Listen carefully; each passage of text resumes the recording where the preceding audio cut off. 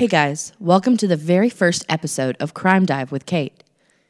Today I'm here to tell you about Israel Keyes, who is, in my opinion, one of the most methodic and likely prolific serial killers in recent history. With no victim profile and years of pre-planning his crimes, so much mystery and so many missing bodies still surround his deeply dark and evil deeds.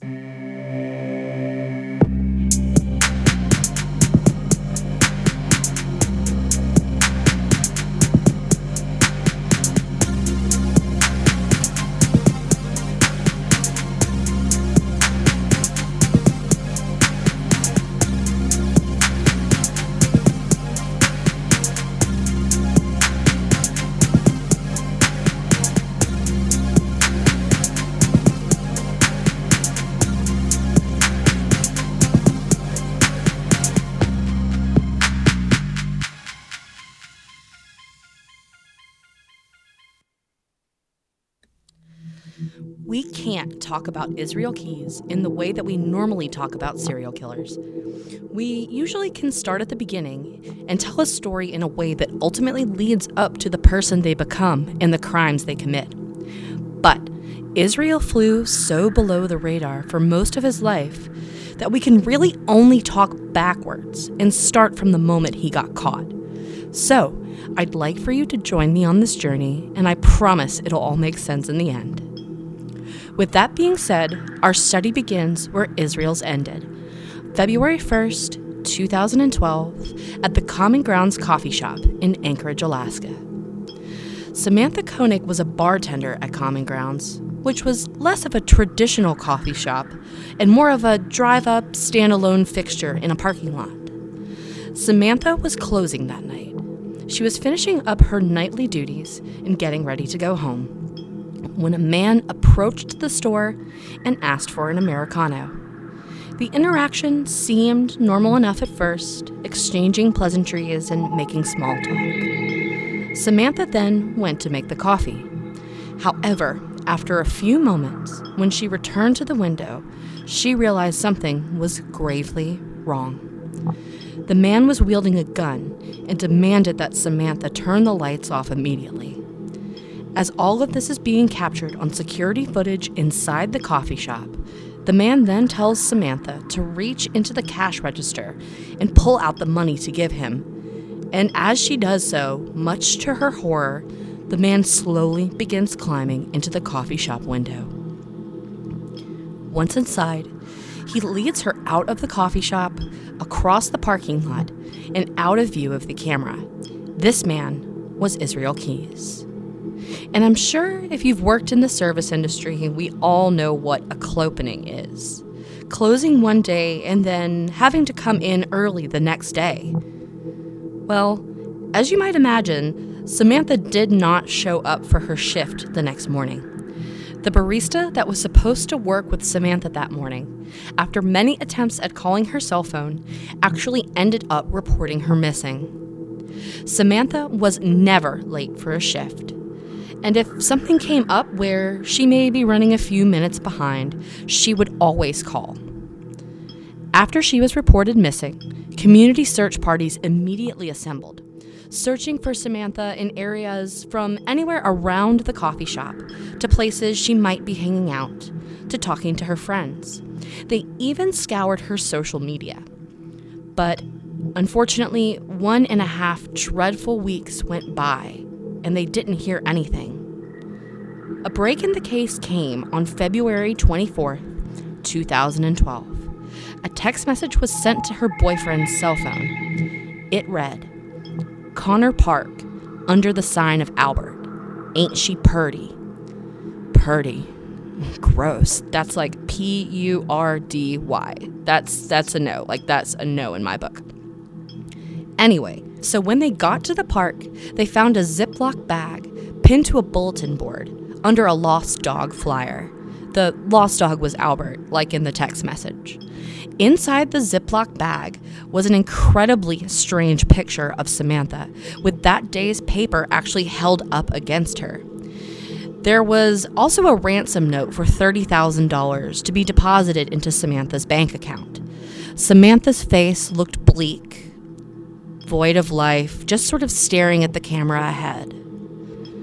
The authorities immediately put a watch onto Samantha's bank account.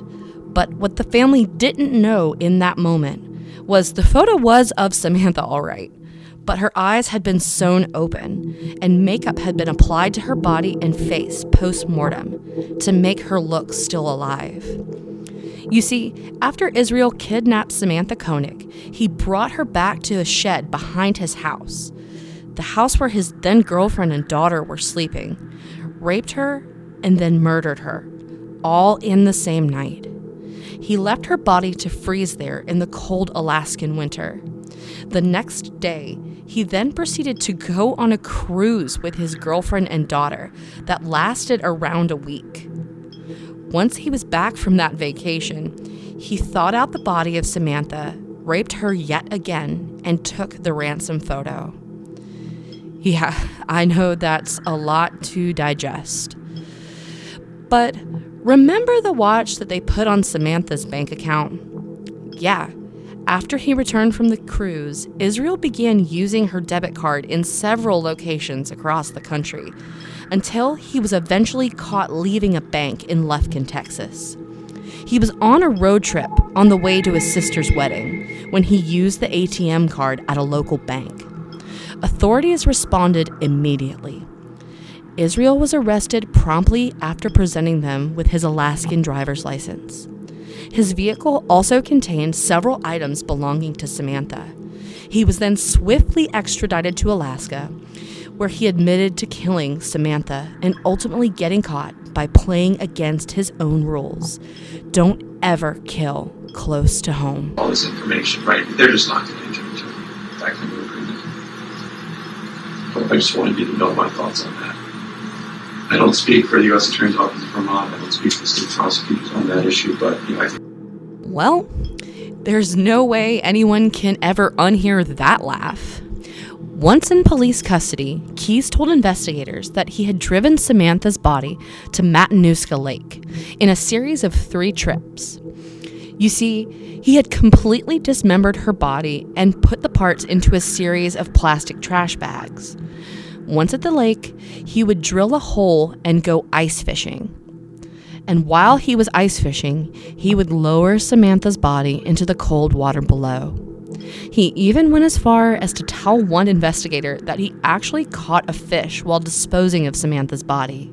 He then took it home and cooked the fish and ate it. Yeah. Authorities sent a dive team out to Matanuska Lake, where, sure enough, after several days of looking through the ice and water, Samantha's body was found in a series of black trash bags.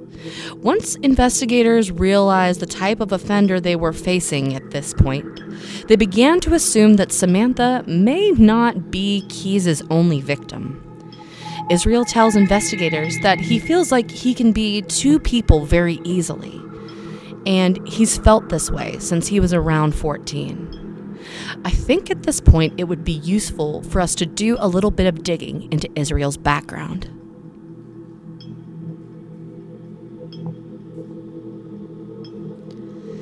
Israel was born January 7th, 1978, in Richmond, Utah, to Heidi and John Jeffrey Keyes. He was the second of 9 children, but he was the first son out of the bunch. Israel's mother was known to sort of religion hop, if you will. At the time of his birth, his parents were fundamentalist Mormon. Israel spent much of his time in his childhood hunting for food and building log cabins. Around his teen years, his mother moved them to the religious organization known as the Ark. The Ark is sort of a military church, and some people have categorized them as a hate group. And they preach something called Christian identity. Christian identity has rhetoric involving anti-Semitic beliefs, pro-white ideals, and just all-around racism. So this sort of hate messaging, I'm sure, didn't help Israel's sort of predisposed situation, if you will. But it was kind of around that time he realized that a lot of what he considered normal wasn't necessarily normal for the rest of society. He began showing signs of psychopathy. He would break into cabins, steal guns, and bury them in the ground. He also killed a cat one time and thought it was funny. When he turned around, he saw his friends throwing up and crying. Israel, yeah, maybe you're not as normal as you think you are. Around 1996, the family moved to Oregon with a strong religious upbringing. So at this point, he was thinking maybe religion was to blame for the way he thought. So, that being said, around 1996, when the family moved to Oregon, he began dabbling in Satanism. He thought, well, maybe if I'm this evil person, then I might be a Satanist. One afternoon by the Deschutes River, which is around Portland, Oregon, he actually thought about committing his first crime of murder.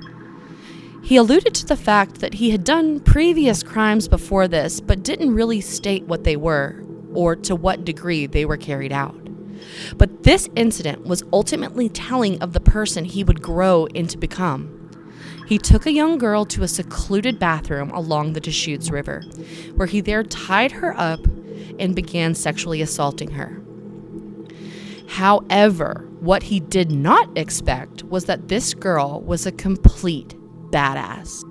She ended up finding herself in this awful predicament, but she had the wherewithal to actually start having a conversation with him, even going as far as to say she thought he was cute and they could have dated if he wasn't doing what he was doing. And y'all, this freaked him out badly.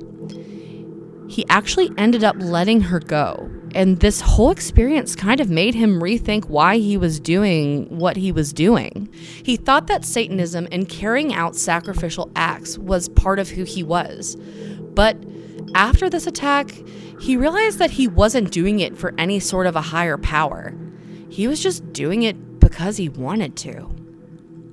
After living in Oregon with his family for a while, he moved to upstate New York for about a year, not very long at all.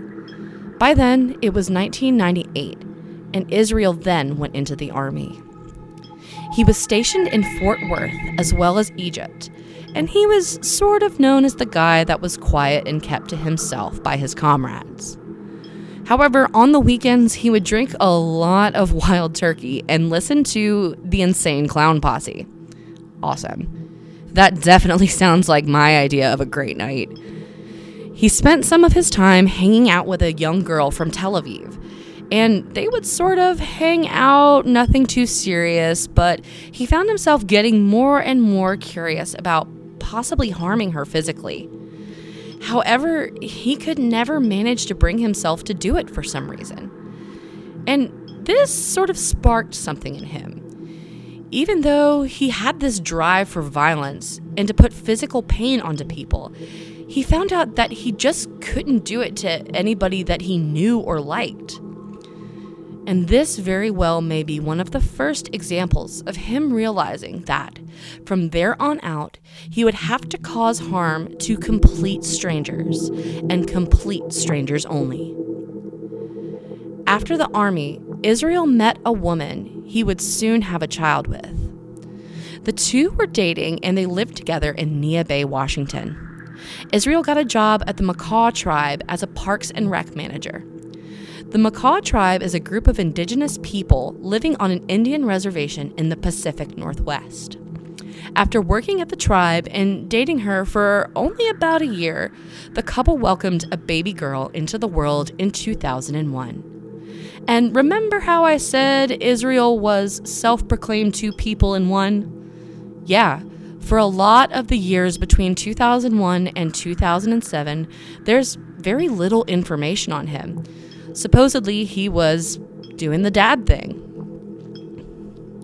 However, he and the mother of his daughter split up sometime around 2006, I believe. And Israel moved back to Anchorage from Nia Bay. He started his own construction company called, you guessed it, Keys Construction, based out of Anchorage. He was still a good father to his daughter and had joint custody of her with his ex. But let's focus on this construction business for a minute. So, by making his own business, he pretty much was an independent contractor and started to get jobs even in other states. At that, he began traveling more, and if you're interested, you can actually go to the FBI's website and find Israel's full travel log there. And let me tell you, it's pretty insane. He goes just about everywhere. He went to a lot of places after he started the construction business and rented a lot of cars and, committed a lot of crimes we still don't know about today. He also later confessed to actually robbing banks in between murders to sort of keep that high up. He would use the money to fund a lot of his traveling, as well as to satiate his need to commit crimes in between the murders. And he also used the money from the bank robberies to fund a lot of his traveling. So now, at the point we're at, I think you have a good idea of the background story and pretty much where Israel was up until the moment that things started getting bad. So let's jump back into that interrogation room, shall we? Okay, so we're back in the interrogation room, and to sort of move things along, one of the next things that he ends up admitting is to burying kill kits in various areas across the United States when on his travels. These were buckets that he would bury when on work trips, just sort of randomly, and they would contain things like zip ties, restraints, silencers, guns, and even things like Drano to speed up the human decomposition process, all to come back at a certain point of his choosing to kill people at random using these kits. My concern is about keeping things under wraps for the duration of my incarceration, however long that may be. And if I have to do that by giving out little information at a time and continuing to work with you or whoever else, if it seems like that's going to keep working, then that's what I'll do, even if it means more drama that way, I guess. But yeah, it's still better than the alternative. He wanted the death penalty. And he wanted the death penalty under the stipulation that the more bodies he gave them, the closer to death he would be without a trial. He didn't want any media coverage, and he didn't want his daughter to grow up knowing the gruesome details of his murders. So, Israel said that if it would speed up the process of him getting convicted and sentenced to death, he'd give them 2 more bodies. The moving forward option or the stalling out option, in which case Vermont moves forward federally in the state. Now, the state of Vermont does not even have a death penalty, but they would have an interest, as you can tell from their office. But for your cooperation and our working with them, the state of Vermont would want to charge you, right? Okay, so Vermont doesn't have the death penalty. So what's up with Vermont? Israel tells investigators that on June 2nd, 2012, he traveled from Anchorage to Seattle and then to Chicago. In Chicago, he rented a car and drove sort of halfway across the country, with the final ending point being in Maine, where his brother lived.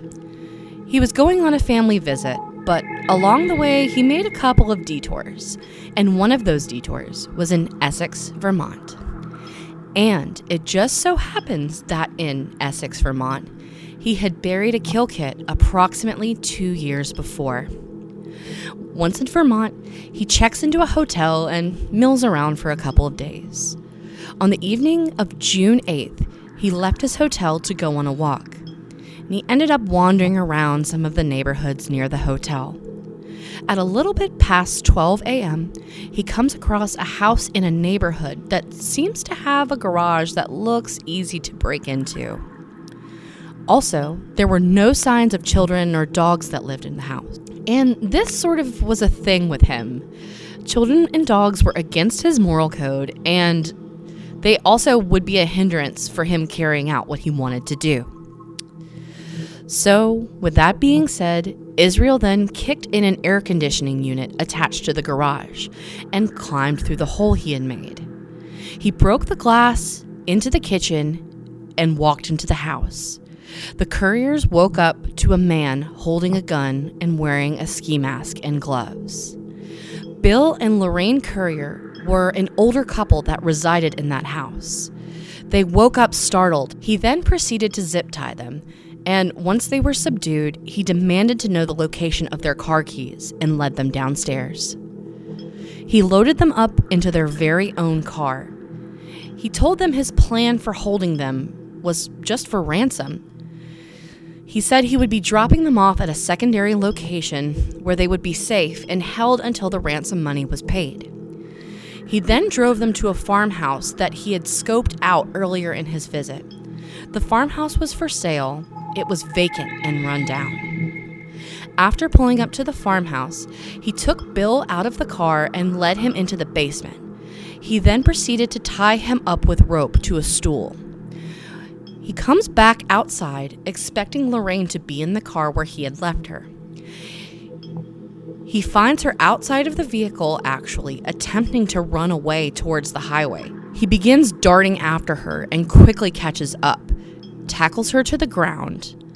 She begins to fight, but once he gains control, he takes her back upstairs, bounds her to the bed with duct tape by her arms and feet, and ties a rope around her neck. Israel then goes back downstairs to check on Bill Currier, and much to his dismay, Bill has broken loose from his restraints, and this really kind of, quote, pissed him off. Keyes is a methodic killer. He plans everything out beforehand.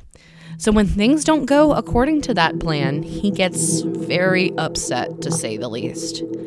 His plan for Bill was to rape and then kill him, but he is now being faced with a very much standing and very able-bodied Bill Currier. At this point, Keyes feels like he's losing control.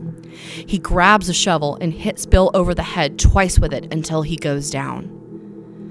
Once Bill is on the ground, Israel then goes back upstairs. But once he gets there, he can hear the shouts of Bill coming through the floor. He's back on his feet again. Bill Currier was not giving up. Keyes runs back downstairs, pulls out his gun and his silencer. He immediately begins shooting Bill in the torso and head. Amazingly enough, Bill stands for a moment and manages to walk just a few more steps. Keyes begins to fire more and more rounds into Bill Currier. He then falls to the floor and breathes his last breath.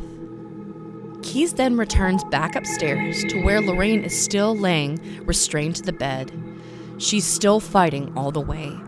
He cuts off her clothes with a knife and rapes her twice.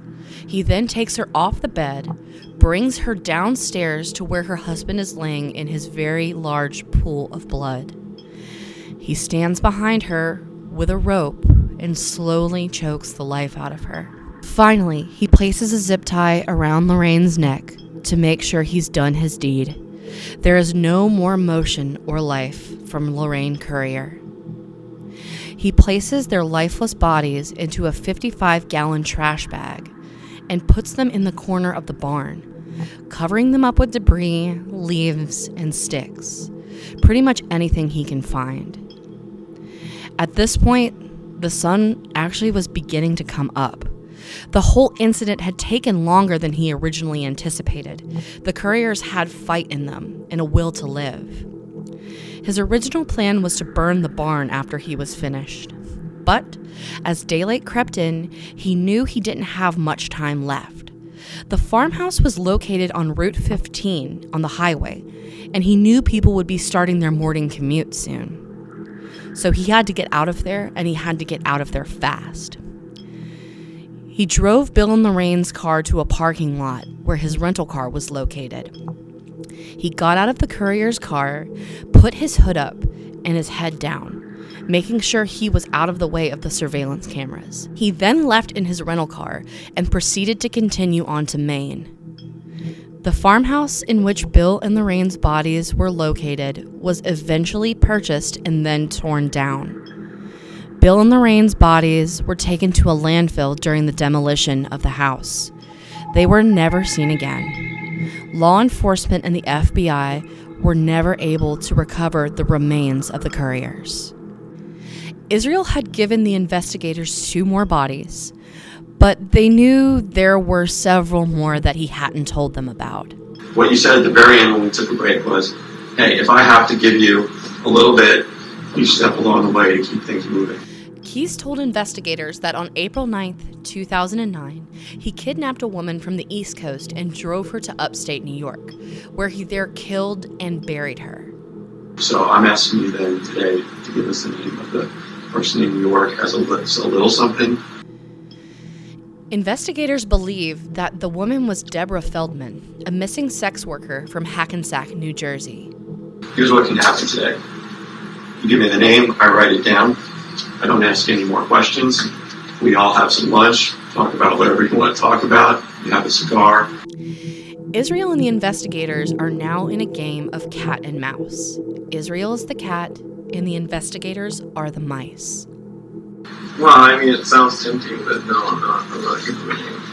I'm not giving any names. It seems as if Israel isn't budging. He wants confirmation on the death penalty without having a trial, which is something that's virtually unheard of. He thinks what he has is so precious to investigators that they will pretty much rewrite how the court systems work for him. Do you think anyone's going to really, do you think state Vermont charges you for the courage? Do you think they're really going to give you the death penalty knowing that there's more things out there? Do you think they're going to say, right, so see, I know, you're in a catch-22, exactly, I already fucked up. He's beginning to understand the gravity of what he's already told them and what this might mean for him in the future. I don't need to be punished for these other things that I haven't talked to you about yet. Yeah, all these other they can't prosecute a dead man. So, to me, this statement means one of maybe a couple of things. One, he's right. They can't prosecute a dead man. He wants them to just go ahead and kill him. And he feels like what he's given them is enough to sort of seal his death, so to say. And the second thing is actually foreshadowing of Keyes' ultimate demise. This so-called game of cat and mouse went on between Israel and the investigators for a fair amount more time. And believe me, I could sit here and talk to you about that and what was said for hours and hours. Things such as what was in each of the kill kits. Where were the kill kits buried all over the country? His travel log, other murders he was linked to at any given point. I believe that Israel thought it was futile to keep going on with his confessions at this point. He knew that he wouldn't get what he ultimately wanted, which was death.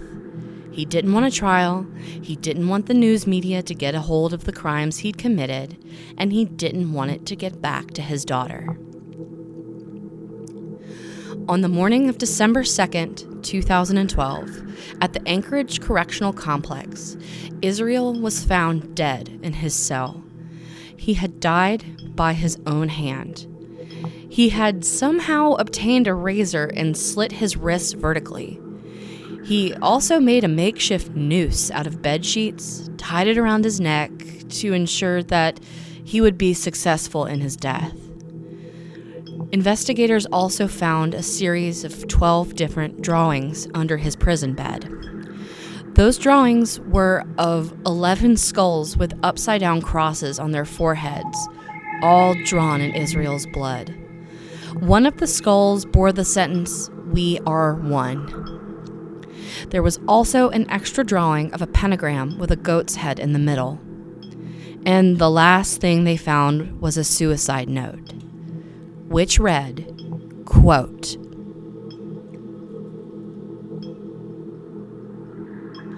"Where will you go, you clever little worm, if you bleed your host dry? Back in your ride, the night is still young. Streetlights push back the black, neat rows. Off to the right, a graveyard appears. Lines of stone, bodies molder below. Turn away quick. Bob your head to the seat. As straight through that stop sign you roll, Loaded truck with lights off slams into your broadside, your flesh smashed as metal explodes. You may have been free, you loved living your life. Fate had its own scheme, crushed like a bug, you still die. Soon, now, you'll join those ranks of the dead, or your ashes the wind will soon blow. Family and friends will shed a few tears. Pretend it's okay, it's off to heaven you go. But the reality is you were just bones and meat, and with your brain died, also your soul. Send the dying to wait for their death in the comfort of retirement homes. Quietly, quickly, say, it's all for the best. It's best for you so their fate you'll not know. Turn a blind eye back to the screen. Soak in your reality shows. Stand in front of your mirror and you preen in a plastic castle you call home. Land of the free, land of the lie, land of scheme, Americanize. Consume what you don't need, stars you idolize. Pursue what you admit is a dream, then it's American die. Now that I have you held tight, I will tell you a story. Speak soft in your ear so you know that it's true. You're my love at first sight, and though you're scared to be near me, my words penetrate your thoughts, now in an intimate prelude. I looked in your eyes, they were so dark, warm and trusting, as though you had not a worry or care. The more guiles the game, the better the potential to fill up those pools with your fear. Your face framed in dark curls like a portrait, the sun shone through highlights of red. What color, I wonder, and how straight will it turn plastered back with the sweat of your blood?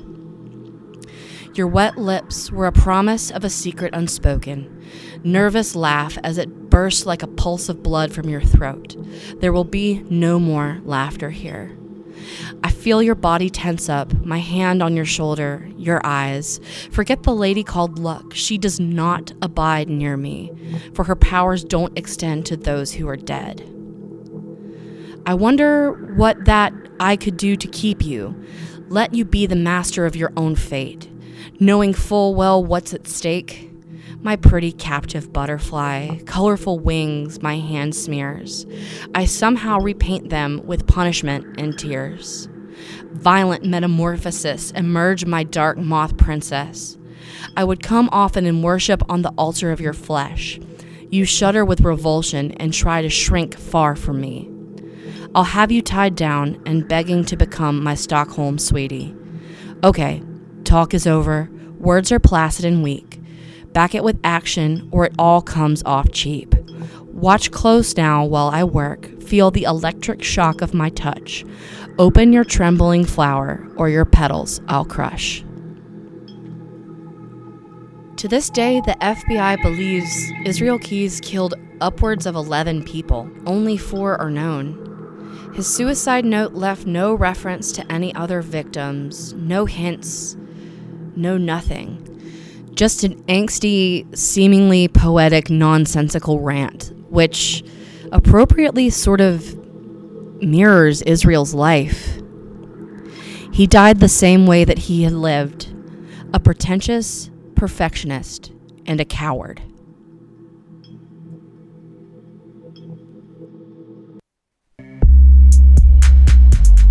Thank you for listening to this episode of Crime Dive. This podcast is engineered by Andy Foster, theme music written by Matt Lovett, and hosted by me, Kate. And of course, always thank you to Ed Bounds, the mastermind behind Crime Pursuit, without whom none of this could be possible. I'll be back with another case for you soon. And until then, don't catch yourself left out in the dark.